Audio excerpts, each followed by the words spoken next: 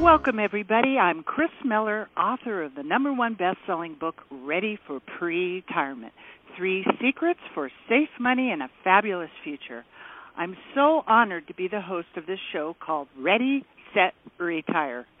Do you lay awake at night wondering if you're going to have enough money to pay the bills, let alone retire? In this show, your vision will be transformed, and I will show you how to have safe money and a fabulous future. I've counseled thousands of individuals, businesses, and families over the past 20-plus years, and I'm proud to say I've never lost $1 of my clients' money. I will share with you secrets I've learned over 2 decades that only the few rich know and have been around for centuries. Most Americans are not prepared for their golden years, let alone today. No matter what your financial status is, you can be prepared to enjoy your life and never run out of money. I am so honored to be able to bring in some amazing guests that will help you realize your dream. And today, I have Emily Burchard. She is a family wealth and money coach and managing partner of Wealth Legacy Group, specializing in emotional impact of wealth in people's lives. She's been working with high net worth families since 2004, with especially in step and blended family issues. She's appeared on the Today Show and CNN and has been featured in publications as the New York Times and USA Today. Along with coaching individuals, couples, and families, she consults with advisors on how to respond effectively to their clients' emotional needs related to financial and estate planning. She's co-authored the book Estate Planning for the Blended Family, and with an estate planning attorney, Paul Hood. Emily, I'm so glad to have you on the show. I'm delighted to be here. Thank you. Seems like you have a lot of wonderful things to share with people. What was it that when you first started? Why? What got you into this department here? It's a great question. I did not come to it it was not what I came out of the starting gate thinking I was going to do, for sure. I didn't even know that this work existed. I have a bachelor's in child development. I have a master's in marital and family therapy intensive from social work school, and I have a PhD, I say, in the trenches, being a stepmom and a stepdaughter and a step-grandmother, and really did as much as I could to focus on how to improve the lives of the people that I was working with, improve my own life in terms of fulfilling relationships and families.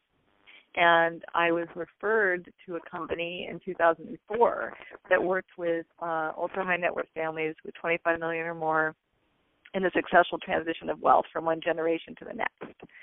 And at first I was wondering, wow, I didn't even know that this was a population that I could work with. And I think that it ended up being to my advantage because I treat people as people and I don't worry about how much money is in their bank account when I'm talking to them. And I think that was a refreshing thing for a lot of those clients. And my whole role was to listen and build a lot of trust around hearing what their concerns were and then letting them know that we could fix them in terms of communication breakdowns and breakdowns in trust, and giving really clear distinctions and tools and coaching to be able to shift those and make it so they could have more fulfilling relationships within their families when there was a lot at stake.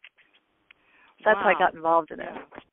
That's amazing, and you're coming in from such a different angle than just being the financial planner or someone that's just trying to, manipulate the money, but going to the emotional levels, which is really, kind of drives the money.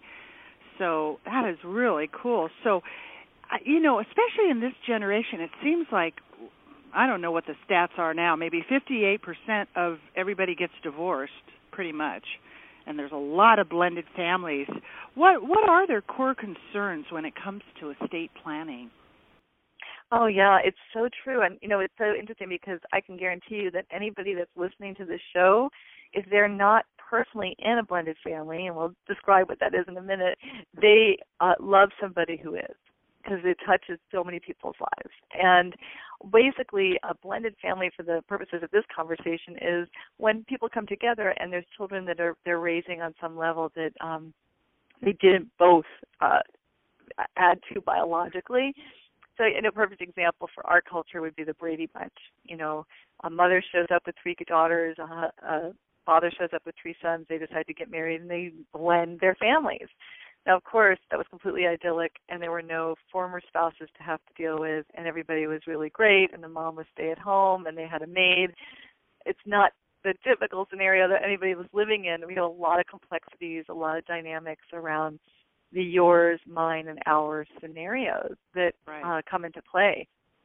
And, one of the things that I love about my work is I get to work with financial advisors and estate planning attorneys and CPAs to really support their clients around navigating these complexities really effectively, because there's a lot of concerns that come in to these questions around our financial planning and our estate planning. And I love that you have a show that's really geared to support people in getting the answers that they're seeking. In terms of the core concerns, I can tell you that when it comes to blended families and what they need to be thinking about, and what I know a lot of them have in their hearts and their minds when they think about and oftentimes avoid their estate planning, what they are looking at are the worry about choosing between the partner that they love and their children, where no matter what choice they make, somebody's going to be unhappy. Right. Or there may be underlying feelings of unaddressed grief and loss and resentments that if they don't get addressed before the death of the parent, are going to come out in ways where oftentimes the money is used as a tool to fight over, because it's easier to fight over money than it is to actually deal with the emotional impact of the loss. Right. There can be resentments and jealousy related to the new partner that's come into the mix, especially if we have adult children and we have a parent that later in life chooses to divorce a parent that they've that stood by them for many years, and now they've found a new partner. There's a lot of distress there. Right. What's the motivation of the new partner? And then parental alienation is another thing we see a lot of, where one parent will turn the children against the other parent. And then how does that play out in the estate planning? Right. So. Wow, those are great topics. We have a document preparation service here in California. We've prepared over 5,000 trusts, and I've counseled thousands of families, and I've seen this so much with a blended family. And when it gets to, okay, who's going to control the power of attorney or the trust, or, and then they have an and/or, there's so much there. And estate planning really, you need a counselor, because it isn't just the money. There's so many things you got to talk about. So that's really great stuff. Yeah, and what happens is a lot of people avoid the conversations because they don't know how to have them really effectively, and it can really play out pretty poorly on the other side of the equation. And so one of the reasons that Paul asked me to co-author the book on estate planning for the blended family with him is he was coming at it from the head and the structures and the different things a lawyer would look at in terms of how to structure an estate. Right. And then I brought the heart quality in terms of how do we have these conversations? How do we address the core concerns? How do we make sure that everybody gets a chance to be heard, and that the decisions aren't made behind closed doors and then there's an impact way down the pike, but where there's a chance for there to be an expression and a sharing of, here's what we were thinking, this is why we made the decision the way we did, how do you see this impacting you as you're looking at your estate planning? For parents to be able to really connect with their kids in age-appropriate ways around what their planning is and what they're thinking of. Right. It's been my challenge, because I'm trying to create pre-retirement, which is plan retirement early, so your money, your health, and your peace of mind is there when you need it. And I'm really trying to make, this kind of a conversation about death and taxes and money fun and light, so we can have the conversation. And it's very challenging. When you say retirement, most people think about death, they don't think that, it's the second part of your life, and that's when you get to take your passion and give back to the world and help others and do something great, right? But they think of retirement as the end. And I was wondering, how do you address this? How can you get into this conversation with people and actually, have a dialogue? Oh, that's so great that you wanted to talk about that, because it's something that we're really passionate about. We at Wealth Legacy Group talk about having a rich life portfolio. So often what we'll do is we'll look at, all right, I'm just going to be looking at my money and my dollars and cents, and do I have enough money to retire? But that's just the start of it. It's like, how do I lead a rich life? Where am I expressing my passions? What is it that matters most to me? What is it I want to be engaged in my life? Exactly. What are the stories from my past that I want to look at possibly not bringing into the future? And what's the future I want to design?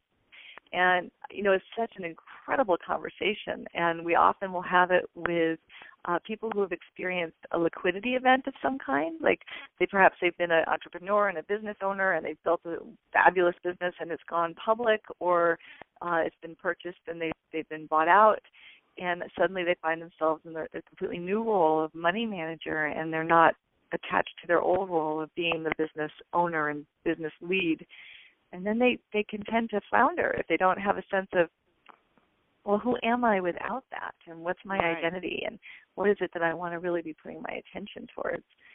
So we help people in that way. And then we help women with Rich Life Portfolio in terms of shifting from the role of mother when there's they have the empty nest happen, or also when they're aging parents. They're suddenly in a role reversal, and they're having to take care of their older parents and deal with a lot of decision making. And then where am I in the mix? And wow, what do I want my end of life to look like? And it opens up that conversation in a bigger way. And so they find our Rich Life Portfolio really satisfying, because it brings forward the past and then the future design, and then how to put it into your present lifestyle so that you can have what you really want. That is so cool, because I've really noticed there's a huge trend, and it's a lot of it is women. I've been going to a lot of events, maybe 80% or 70% women that are all recreating themselves. They're getting out of the 8 to 5, or the kids have gone to college, and they're maybe 50 and they've got another 50 years to go. So what's happening, I'm seeing a trend where people are looking and finding what their passion is, and how they can give back and share. That's so important. It's almost like winning the lottery. All the people that get a lot of money, or maybe inherit a lot of money, they don't know how to handle that money, and usually it's gone within a year or two. And I think the research has said 19 months is on average. Yeah, it's a real shame. Yeah, they don't know how to that. They don't have the mindset to handle it. Yeah, and it's the term that's used for that is sudden money syndrome, and it's a really extraordinary thing that happens, and it has a lot to do with trust in oneself, and trust in knowing that you can have the right advisors to show you how to build your own competencies around tracking your spending, tracking the reality of your money, and tracking what really are sound investments to make. And there's a sense of, well, I have all this money, so I should know, or I have all this money and it's never going to go away. It's like I'm always going to have it. Right. And building that skill to be able to have a completely healthy relationship with it is really important. That's exactly it, and I think that's the biggest disease about money, is that nobody has the right relation. They let that rule over them, and they chase after that instead of use it as something that that can help them. And which I really think comes from people are educated into a certain, they learn how to make money, but they get out of college and get a job and they start making money, and then what? They don't know how to manage their money. So then they go to a financial planner or CPA that they don't really like, and end up putting their money at risk, or, in situations that hurt them, because they're not proactive and they don't take control of it and understand it. How do you address that? Do you get people involved in learning about, how to manage money and take care of this? Well, one of the things that we really highlight in Chapter 2 in the book, Estate Planning for the Blended Family, is something that is useful for anybody. And it's this notion of archetypal patterns as they relate to money.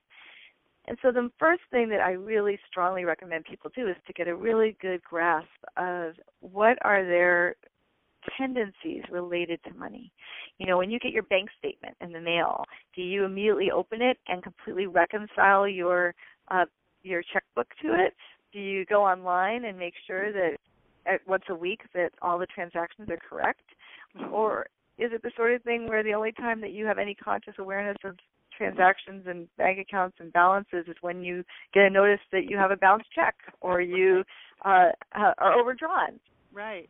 You know, and those are different indicators. So the first one would be somebody who might have more of a warrior way of really approaching their money, or if it's fear-based, that might be more of a tyrant approach to money. Like, I got to really have a lot of control and say about my money versus, wow, I'm really wanting to be smart about my money. And then the other one, the avoidance strategy, is more of an innocent approach to money, or maybe more of a fool's approach to money. So there's understanding the different archetypal patterns can be so helpful because we have all of them, and it's more about which one's running the show at any particular time. And then that way, you know, if you get a bank statement and you typically throw it in a drawer without opening it, well, maybe the next time you get it, you can say, oh, I want my warrior to come forward a little bit more. This is a good reminder to go check my balances. And you allow that to be an encouragement to bring forward other ways of approaching it. Right. That is so cool. Exactly.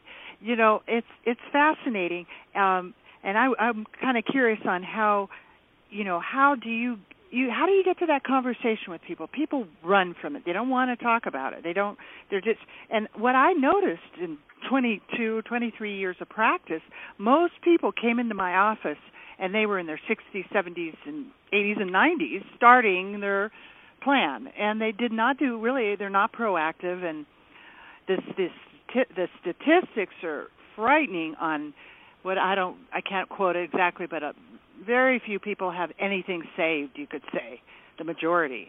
And so how do you address that? How do you get into that conversation with people that are running from you? Yeah, you know, it's so great when you were talking about your goal with this radio show, and I was just thinking, yeah, you're like we try to think of ourselves too as like the Dr. Ruth of money, you know, like let's take on the last taboo. Let's really just dive in there and say there is nothing about money we can't talk about. And the only problem about money is when we don't talk about it. And there's a lot of shame around our money. And, you know, a lot of research has shown things like, you know, when people want to get over horrific things like incest or rape, the most important thing is to have a safe place to be able to talk about it. And so creating safety is a key thing. A place where people feel like they can trust enough to let down their hair and reveal their embarrassment, their shame, their guilt, their innocence, their naivete, their foolishness, whatever it might be, because we have a lot of emotion around it. Mm-hmm. And so creating that space is really great. And I love how you bring fun to it, because the more we can bring fun and playfulness and, hey, this isn't such a scary topic, and it's okay if you have those emotions, then people can really start looking at developing a different relationship to money. And, you know, the thing for me is it's like the most intimate relationship in our lives. We're dealing with money every single day. No, really. Exactly. And you know, there was a time in my life where I left the world, you could say. I was like a missionary or a nun or a monk, and I was out of money. I didn't work for money. I lived in faith and trusted in God, and I left that world, you could say. I had a mountaintop experience where I was not working for money, and everything I had need of was there because I was working for love, and everything came to me. But it really gave me another mindset when I came back into the world to help people, that it's all upside down, and I think the priorities, you know, are all in the wrong place.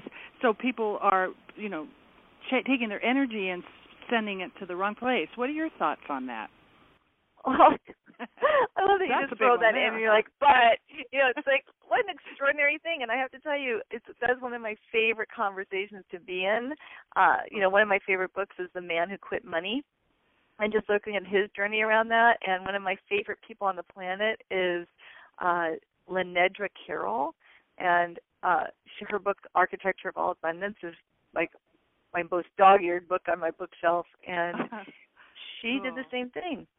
She went from running a multi-million-dollar entertainment business company to doing a walkabout, basically, and living with that level of trust right at the core. And that's where true wealth lies, that sense of resiliency, that sense of I really am taken care of, not from a foolish place, but from more of a magician place, like tapping into the wealth of our relationships, the wealth of our creativity, the wealth of what happens when we come from giving for the sake of giving and not what we're going to get back. And then, really being of contribution, and then seeing how, and also receiving how, we are supported in so many different ways.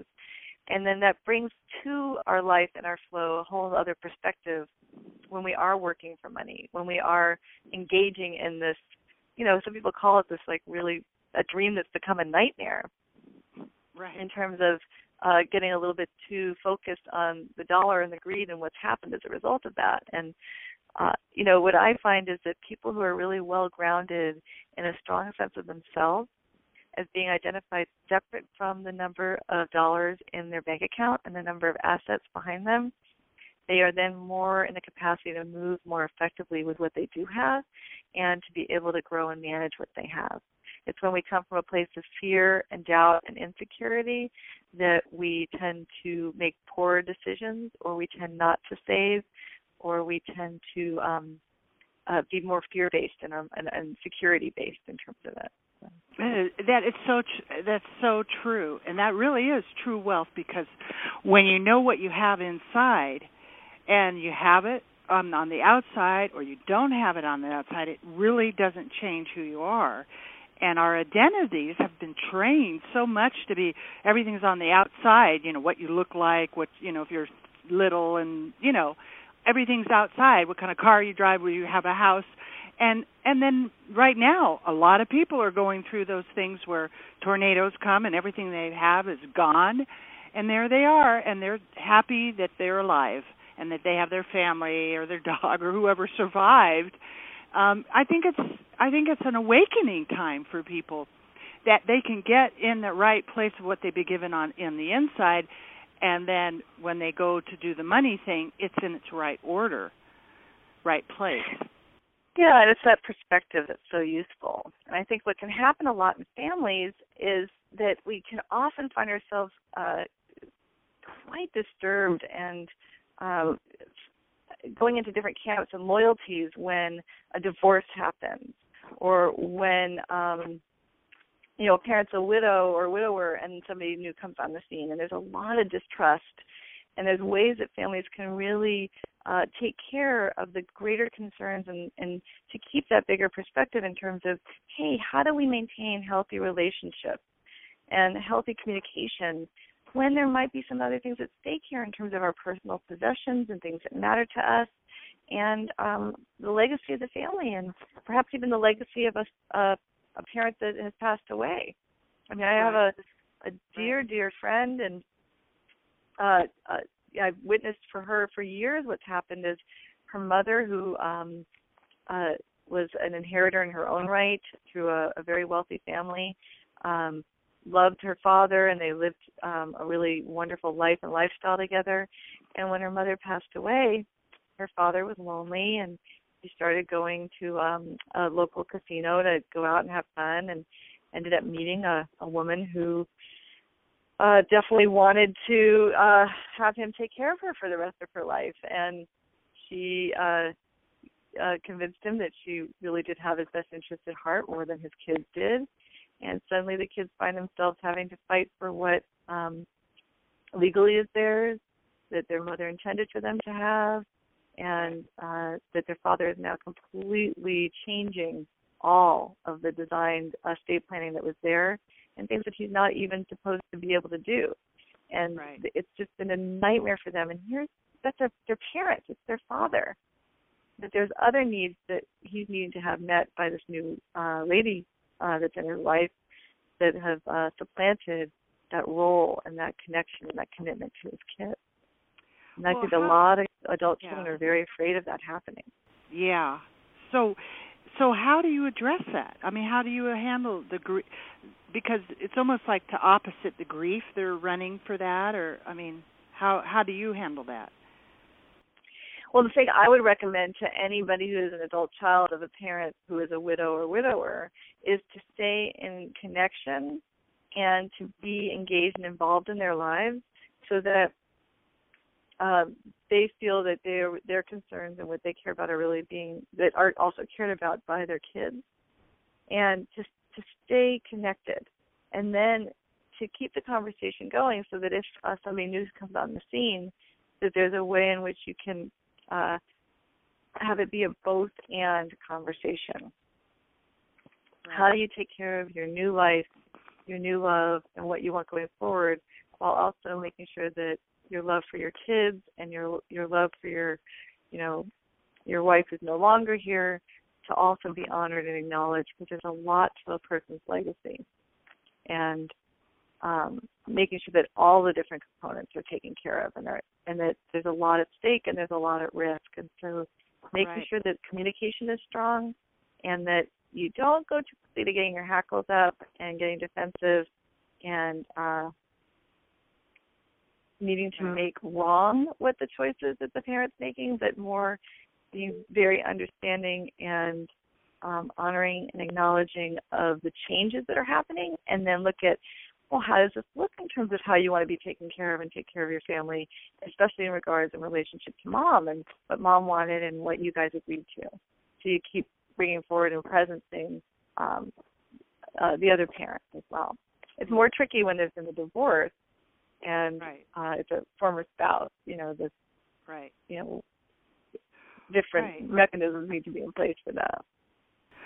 It can get pretty complicated in that situation. What would you say that some of the key considerations for couples with blended families who aren't married by choice, or a lot of times I've seen people that, will get more Social Security if they're not married and they're cohabs and they live together. And there's so many things for people to consider, and that's I love that you would ask that, because whether you're married or not, these are really important components that I'd love for your audience to have as a takeaway. And in blended family situations in particular, they can be quite dicey. So one is, we work more and more with couples that aren't married, and also with couples, same-sex couples, where they can't get married. And there's one thing that everybody needs to be aware of is that health care directives and healthcare, having your advanced care directive, your healthcare power of attorney in place as part of your estate plan is essential, because there are laws and privacy rights that can actually freeze out your beloved partner, who may know your wishes more so than anybody else on the planet, in favor of blood relatives. Right. And, we have definitely seen this where, somebody that you love, a beloved partner is in the ICU, and there is extraordinarily important medical decisions that need to be made, and their partner is not allowed even to go in and visit them. They're not allowed to go into the ICU, and the family uses it as a way to keep the other partner out, and maybe they weren't so happy was involved in that person's life. So this is somebody that you care about, they care about you, and you want to make sure that they have a say and that they can have your say at the table. You can, there's very little expense. You can have your health care wishes and your end-of-life wishes, and it's different names in different states, taken care of with some documents. Mm-hmm. Oh, I was just agreeing with you. Because this is what I do. I've been doing this, for years. It's just so important that people have the directives to physicians and the health powers of attorney for financial and health, no matter what age you are, whether you have assets or not. What you just said is exactly why, and this has really created a passion in me when I've seen so many clients go through such tragedies. We've worked together on an online software program where pre-boomers can actually go and make their own powers of attorney, and if they, have it, or living trusts or any legal documents. So we actually have a online software program that we're about to release, which will let everybody be able to create their own document. And one level they can do that. On another level, when you get into the money, then you have to have it reviewed by an attorney or CPA. But some of these documents are very easy and should be available to everybody. It's so important. Wow, that's wonderful that you have that. I can't wait. That's great. I know. I decided the reason I wrote my book really was because of what my mom did when she came up to me, and she had these, she had cancer for 10 years, and I think it was her passion is letting me be able to do this, because I would probably be crying if I didn't have, this inspiration. But she handed me this piece of paper, and when I looked at it, she had tears in her eyes, and she said, look, this might help your clients. And I looked at it. It was a bill from Stanford Hospital for her chemo. She had 5 days of chemo. It was $90,000. Wow. And she had it 5 days a month for a year. So, this is really what got me to going is I just decided I'm just going to put my whole business in my book and give it away so people can get proactive and learn about what we're talking about right now. And maybe this would be a good time to let everybody know, Emily, how they can get in touch with you and a good contact for you. Oh, yeah, thank you. Yeah, for more information about our Rich Life portfolio or blended family dynamics related to estate planning or the money coaching work that we do, listeners can go to info@wealthlegacygroup.net for an email address. They can go to wealthlegacygroup.net online and check out our website. And then you can get the book on Amazon, Estate Planning for the Blended Family. That's great. And for everybody that's just joined in, you are listening to our show, which is Ready, Set, Retire. And my name is Chris Miller, and I'm the author of the #1 best-selling book, Ready for Pre-Retirement, 3 Secrets for Safe Money and a Fabulous Future. And you can reach out to me at my website is Ready for Pre-Retirement. That's ReadyForPretirement.com. You can grab a hold of a free article on the 3 myths of financial planning. You can get my book there, and also you can click on this radio show anytime you want to. I've got a lot of great shows. So back to what we're talking about. What are some of the common barriers that keep people from taking action when it comes to their estate planning, especially with the complex blended family needs? Oh my gosh, I still have more about the unmarried couples, but I'm happy to jump into that one too. Well, it doesn't have to be. I mean, just that just seems to be something I'm challenged with. It's what I love talking about, because I think anything I can do to help clear away those barriers really allows people to take the actions that they know that they need to take. Because one of the reasons you're so passionate about your work is the same reason that we are with ours, is because people know what they need to do. People know that it's better to have their will and be able to state up front and deliberately what it is that they want to have happen with their belongings, with their life, with what their legacy should be. But there's a lot of things that keep us from doing it, and the vast majority of people don't have a will. And the main barriers that have been identified are fears. And in our book, we identify 11 of the common fears that keep people from doing their estate planning. Overwhelm. There's such a sense of, wow, there's so many decisions that need to be made, and there's so much that I have to wade through and understand, and there's all this legal jargon. Right. It just becomes quite overwhelming. Yeah. And then in blended families, there's that situation I talked about earlier in terms of a no-win scenario where no matter what somebody in a blended couple chooses to do, somebody that they love is going to be unhappy. And so sometimes not doing and taking any action is a way to then not feel like you're going to be made to be wrong or blamed, even if they're not around. The problem is that not taking an action is making a decision. And the biggest thing I want to say about that is when we make a plan or when we don't. When we choose to not be proactive, and we're not communicating forthrightly to the people that we love about what we're up to and why, and we're not including them in the conversation, what that does is it creates a void. It creates an empty void that the minds of the people that love you fill in with the worst case scenario. And unfortunately, that's the way the mind works, is without the data, without the understanding of what was the motivation and what is it driving these decisions, the mind is going to come up with the worst case scenarios. And so even if you're avoiding it because you don't think that everyone's going to be happy, know that if you don't do anything, more likely than not, a lot more people are going to be unhappy. And then the last one is unresolved emotional issues related to all of the complexities and loss associated with being in a blended family. And that's my field, and that's something that I'm really passionate about, is whatever I can do to help resolve those issues and create more harmony and more connection within the family that you're in, whether or not you would have chosen certain people that are in it to be there or not. Right. That, that when, what everybody needs to know, that there's something really important, and I don't think I've quite hit the right words yet.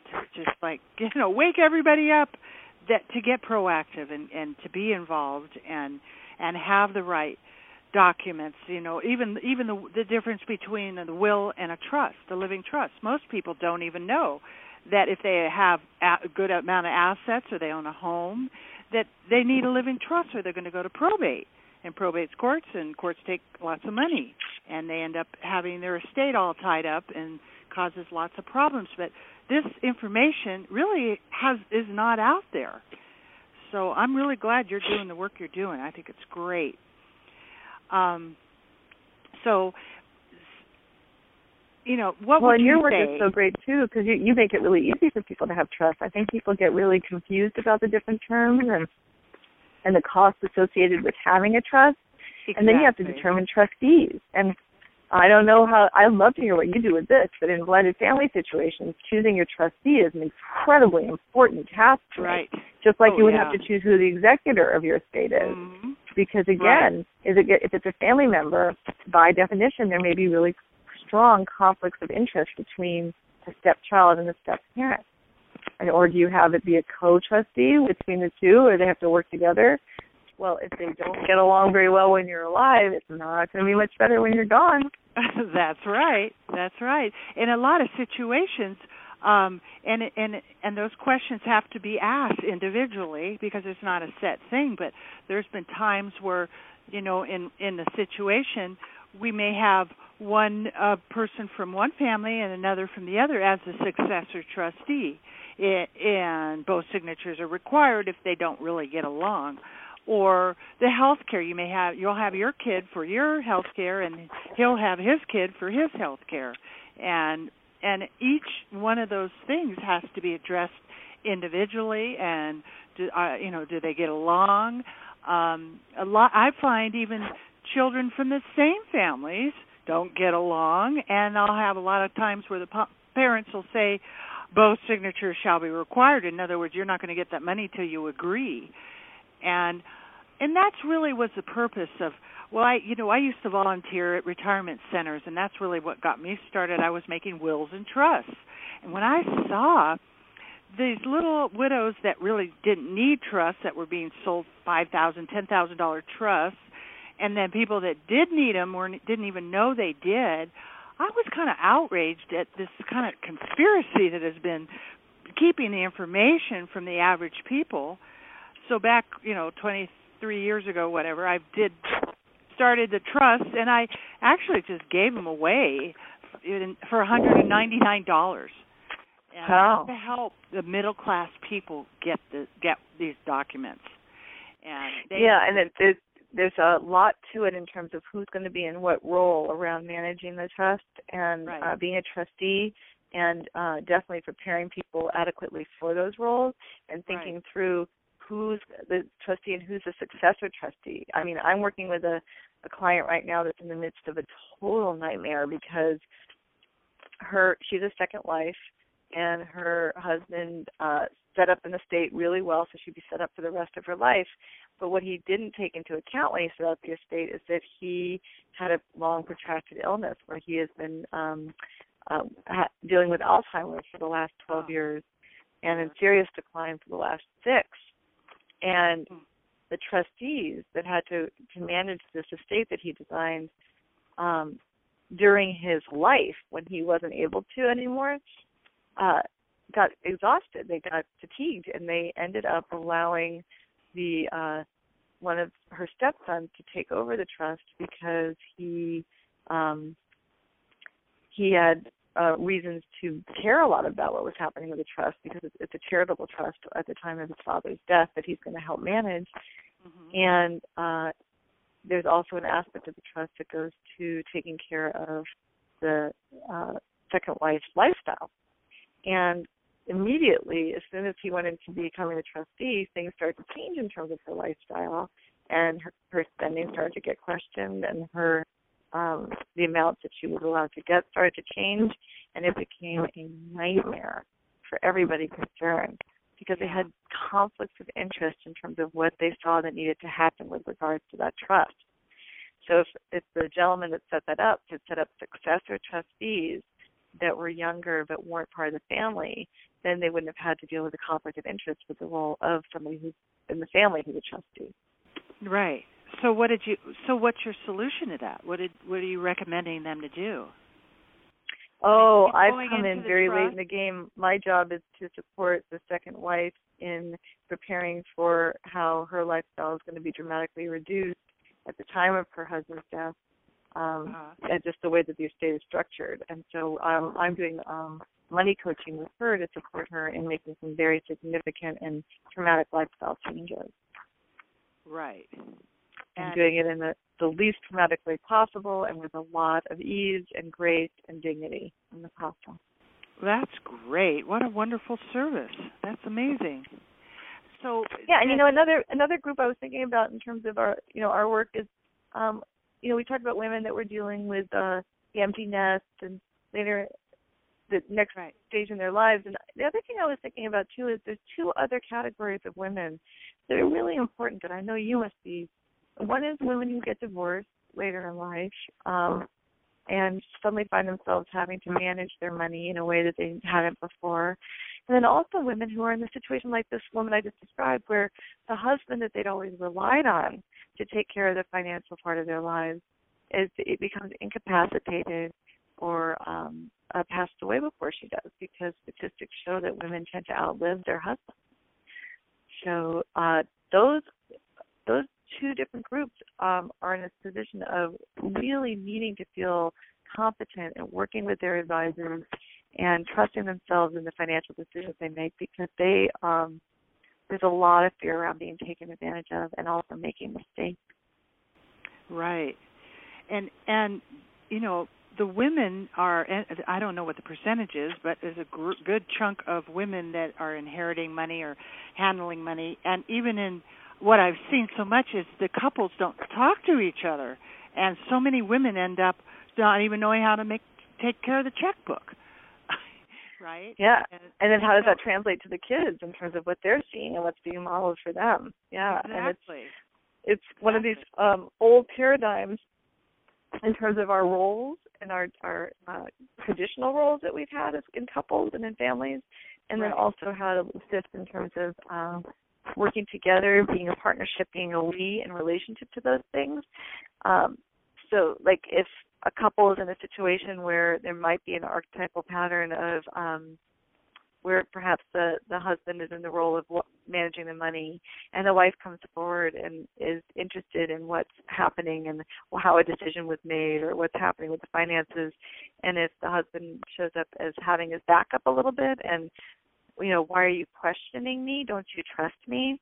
Right. That is a move that somebody who's what we would call a tyrant archetype has been triggered, because it's more fear-based and very quick to go to a place of defensiveness.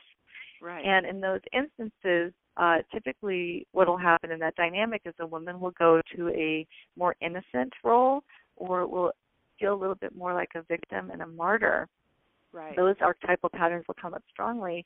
But she recognizes that it's not okay to question. It's not safe to. It's threatening. And it's better for me to just lay low and not show up as interested.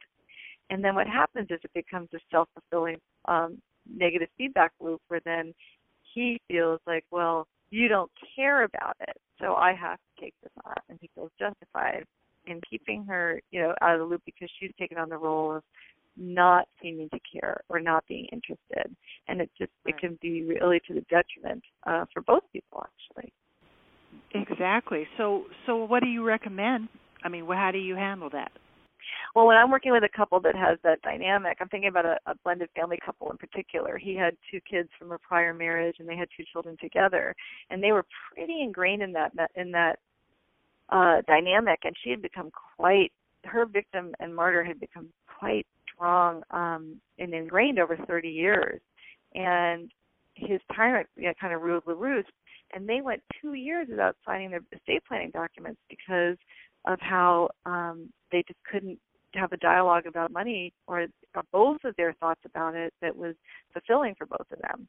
And her only sense of having some power or say or leverage was in not signing the documents. Mm-hmm. And so they were referred to me, and I worked with them, and they were able to look at the money archetypal patterns that had come into play in their relationship and how they really kind of derailed them because they had taken them so far down the wrong path. And then we started to empower them to use other archetypal patterns and behaviors and ways of talking about money, and they did a lot of practice with it, and we really worked pretty rigorously on it for about 4 months.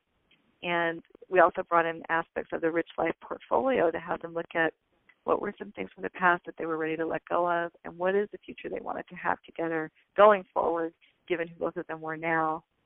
And they fell more deeply in love than they had been, and they felt so satisfied, and they came up with a estate planning strategy that really took care of both of their values and concerns because they had very different concerns. He wanted all 4 of his children treated equally, and she wanted it to be fair, where his 2 kids had their own mother, her 2 kids only had her, and she wanted the bulk of her estate to go to her kids. Right. And the problem was that if he were to die first, which was pretty likely because he was older, that she would have the community property, and that at the time of her death, she would be able to disperse it how she wanted to. Right. So it was one of those things where we got really creative with a couple different vehicles that they wanted to use, where he could have a sense of equality around some life insurance that he got. And then she was able to have a say of a certain percentage more going to her kids that equalized out based on what her earning capacity had been if she hadn't become a stay-at-home mom to raise his 2 kids. So it was wonderful diving into what really mattered, what their values were, and how they wanted those expressed in their estate planning. And they were thrilled, and when they expressed their decisions to the kids, how they came about it and what their thinking was, I had prepped the kids for it and let them know that it was a safe place for them to come forward with their concerns. And it's so funny, I use the word kids loosely because these were people that were in their early 50s and young 30s. You know, there was a bit of a difference in age between the 2 generations. Yeah.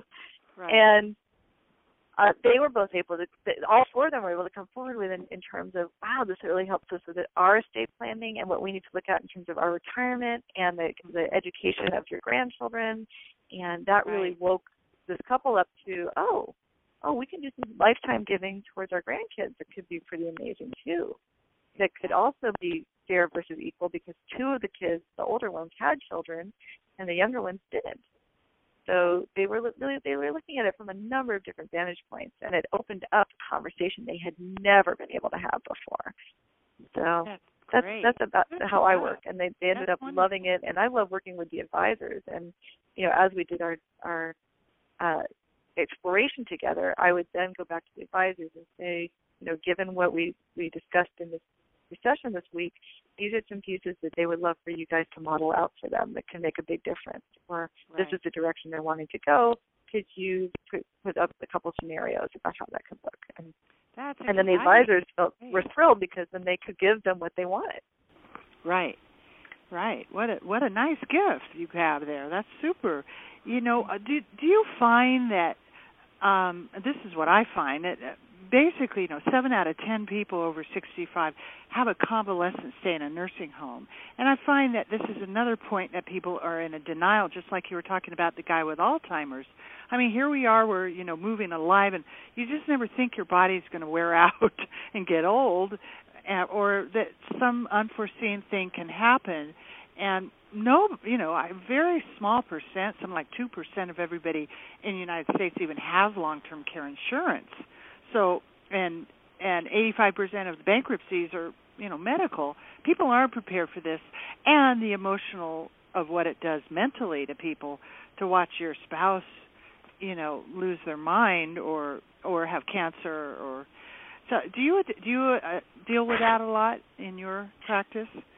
Yeah, and it goes back to what we talked about in terms of the barriers. I mean, the fear around that and the overwhelm around that, it's like, let me just keep my head in the sand. It's just like, I don't want to go there.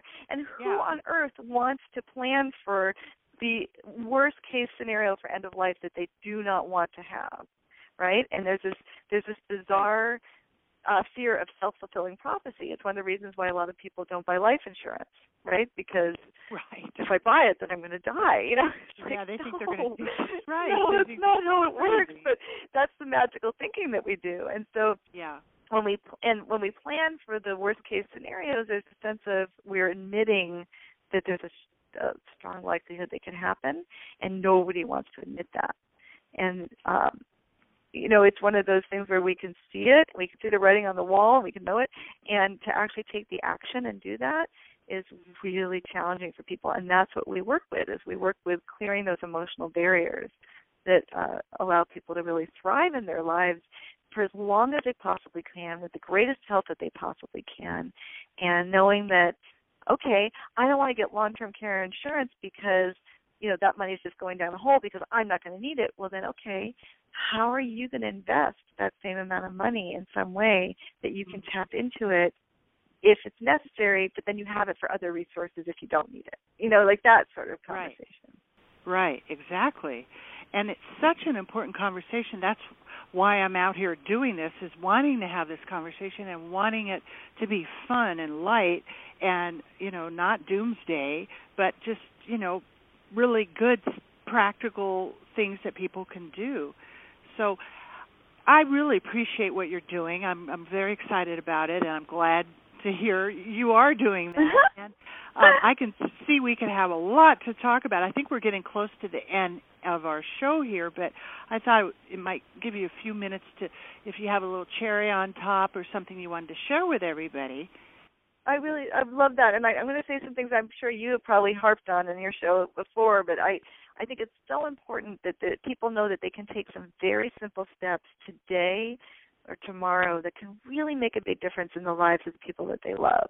And so one we already talked about in terms of the medical and healthcare directives, and oh my gosh, I want to know when that site is up so that I can be directing people to that. Awesome. And then you got it. And then, yeah, definitely. And then the other one is, people miss this one a lot, that they have estate planning that's already happening by designating beneficiaries on things like life insurance policies, their 401k or other retirement plans, even their bank accounts, and who owns their home. And so just looking and reviewing your documents and seeing who are your stated beneficiaries is incredibly important. And it doesn't take much time, and it's really good to know where those documents are and to just review them, because I can't tell you how many blended family nightmares have happened because people have spent a lot of money on their wills and their estate planning, and they never change their beneficiaries, and the beneficiaries you designate always trump your will. Right. That is and people don't get that, and it's awful. Yeah. So if I can save somebody a little bit of heartache, it makes me so happy. So those are like the two big ones that I want to make sure people know. And then the other one is, do what you can to have a power of attorney in place, and make sure you have somebody that you know and trust, and that that they really have your best interest at heart, so that if heaven forbid something should happen to you tomorrow, your affairs get taken care of really easily and effortlessly by somebody that you trust. Amen. I totally agree. I'm so glad to hear somebody else saying that. That is so cool because sometimes I feel like I'm a lone ranger, and because I'm saying that to whatever age you are. And one more thing, guardianships. Mom and Dad go out to dinner and don't come back. Who's going to take care of the kids? I think that's and really especially when you got the step family situation. Right. And this is a big one in blended families where maybe Mom and Dad go out to dinner and only stepmom comes back, and those kids know their stepmom, inside and out, but because maybe they weren't even married, or there was no adoption that was formal, those kids might end up going back to a blood relative. Right, exactly. So that is why all of those important documents are necessary. That's why we're creating an online where you'll be able to just reach in and grab the documents. It's going to be really affordable for the average person to get powers of attorney for financial health, guardianships, living trusts. All of those things will be available for people, and I'm going to be able to explain very easily how to do it. It takes 5 minutes, to actually do it. Very simple. So it'll let everybody be proactive. And anybody that's interested, we haven't released it. So the next couple of months we will have the software online, and you can reach out to me again at Kris, K-R-I-S, at readyforpretirement.com, and we'll hook you up with our trust builder. And Emily, tell everybody again how they can contact you and get your good information. Well, thank you so much, Kris. It's been an absolute joy being here with you. And I wanted to say that in the back of our book, Estate Planning for the Blended Family, we have a CD with some wonderful forms and additional resources to truly support people in being empowered. And there's action steps in every chapter to really support you in taking the steps to decrease the overwhelm and make it so that you can have an excellent estate plan for your family, where if you do need to go to a lawyer, if you do need to work with professionals and advisors, you understand the jargon, you understand what you need to be looking at, and you're using their time really wisely. It makes it more affordable, and even we actually put some fun into it, too, if you can believe that. You did what? So that we made sure that estate planning had a little fun element to it. So. Yes. All right. Yeah. That's yeah, great. It's important. So they can get that at wealthlegacygroup.net, or they can email us at info@wealthlegacygroup.net if they want more information. And we also have a free download if they come to our site that goes into specifics about the money types I've been talking about.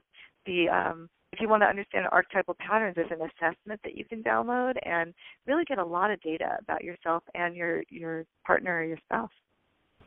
That's awesome. That's really great. I really appreciate the service you provide, and I just know that we could go on and on and on talking, and we should do this again, and because you have so much to share with everybody. And again, everybody, you've been listening to Ready, Set, Retire. I'm Kris Meller, your host, and you can reach out to me at Kris@readyforpretirement. And Emily, thank you so much for joining us today, and you have a great day.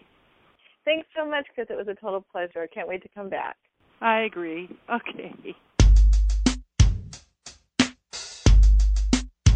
Did I matter?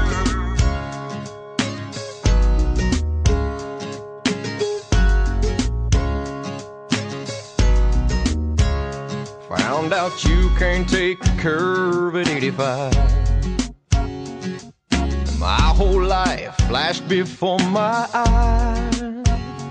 I braced myself to leave this world behind, as a million questions raced across my mind. Did I live? Did I love? Did I matter to someone?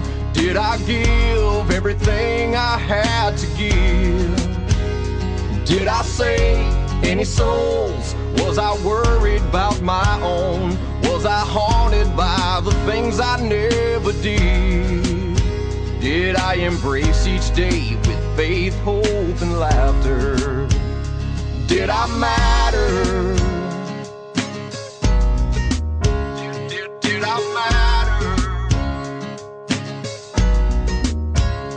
From that moment I became a brand new me, with the golden ticket to a better destiny. And I told my heart there'll never come a day when I'd have to search inside of me and say, did I live? Did I love? Did I matter to someone? Did I give everything I had to give? Did I save any souls? Was I worried about my own? Was I haunted by the things I never did?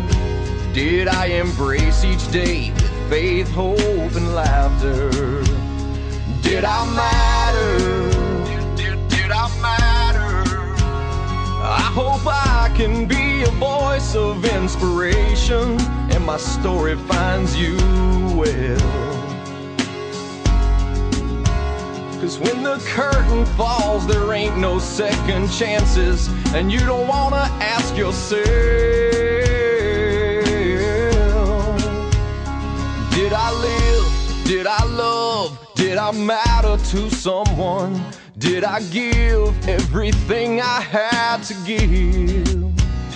Did I save any souls? Was I worried about my own? Was I haunted by the things I never did? Did I embrace each day with faith, hope, and laughter? Did I matter? Did I matter? Oh, did I matter?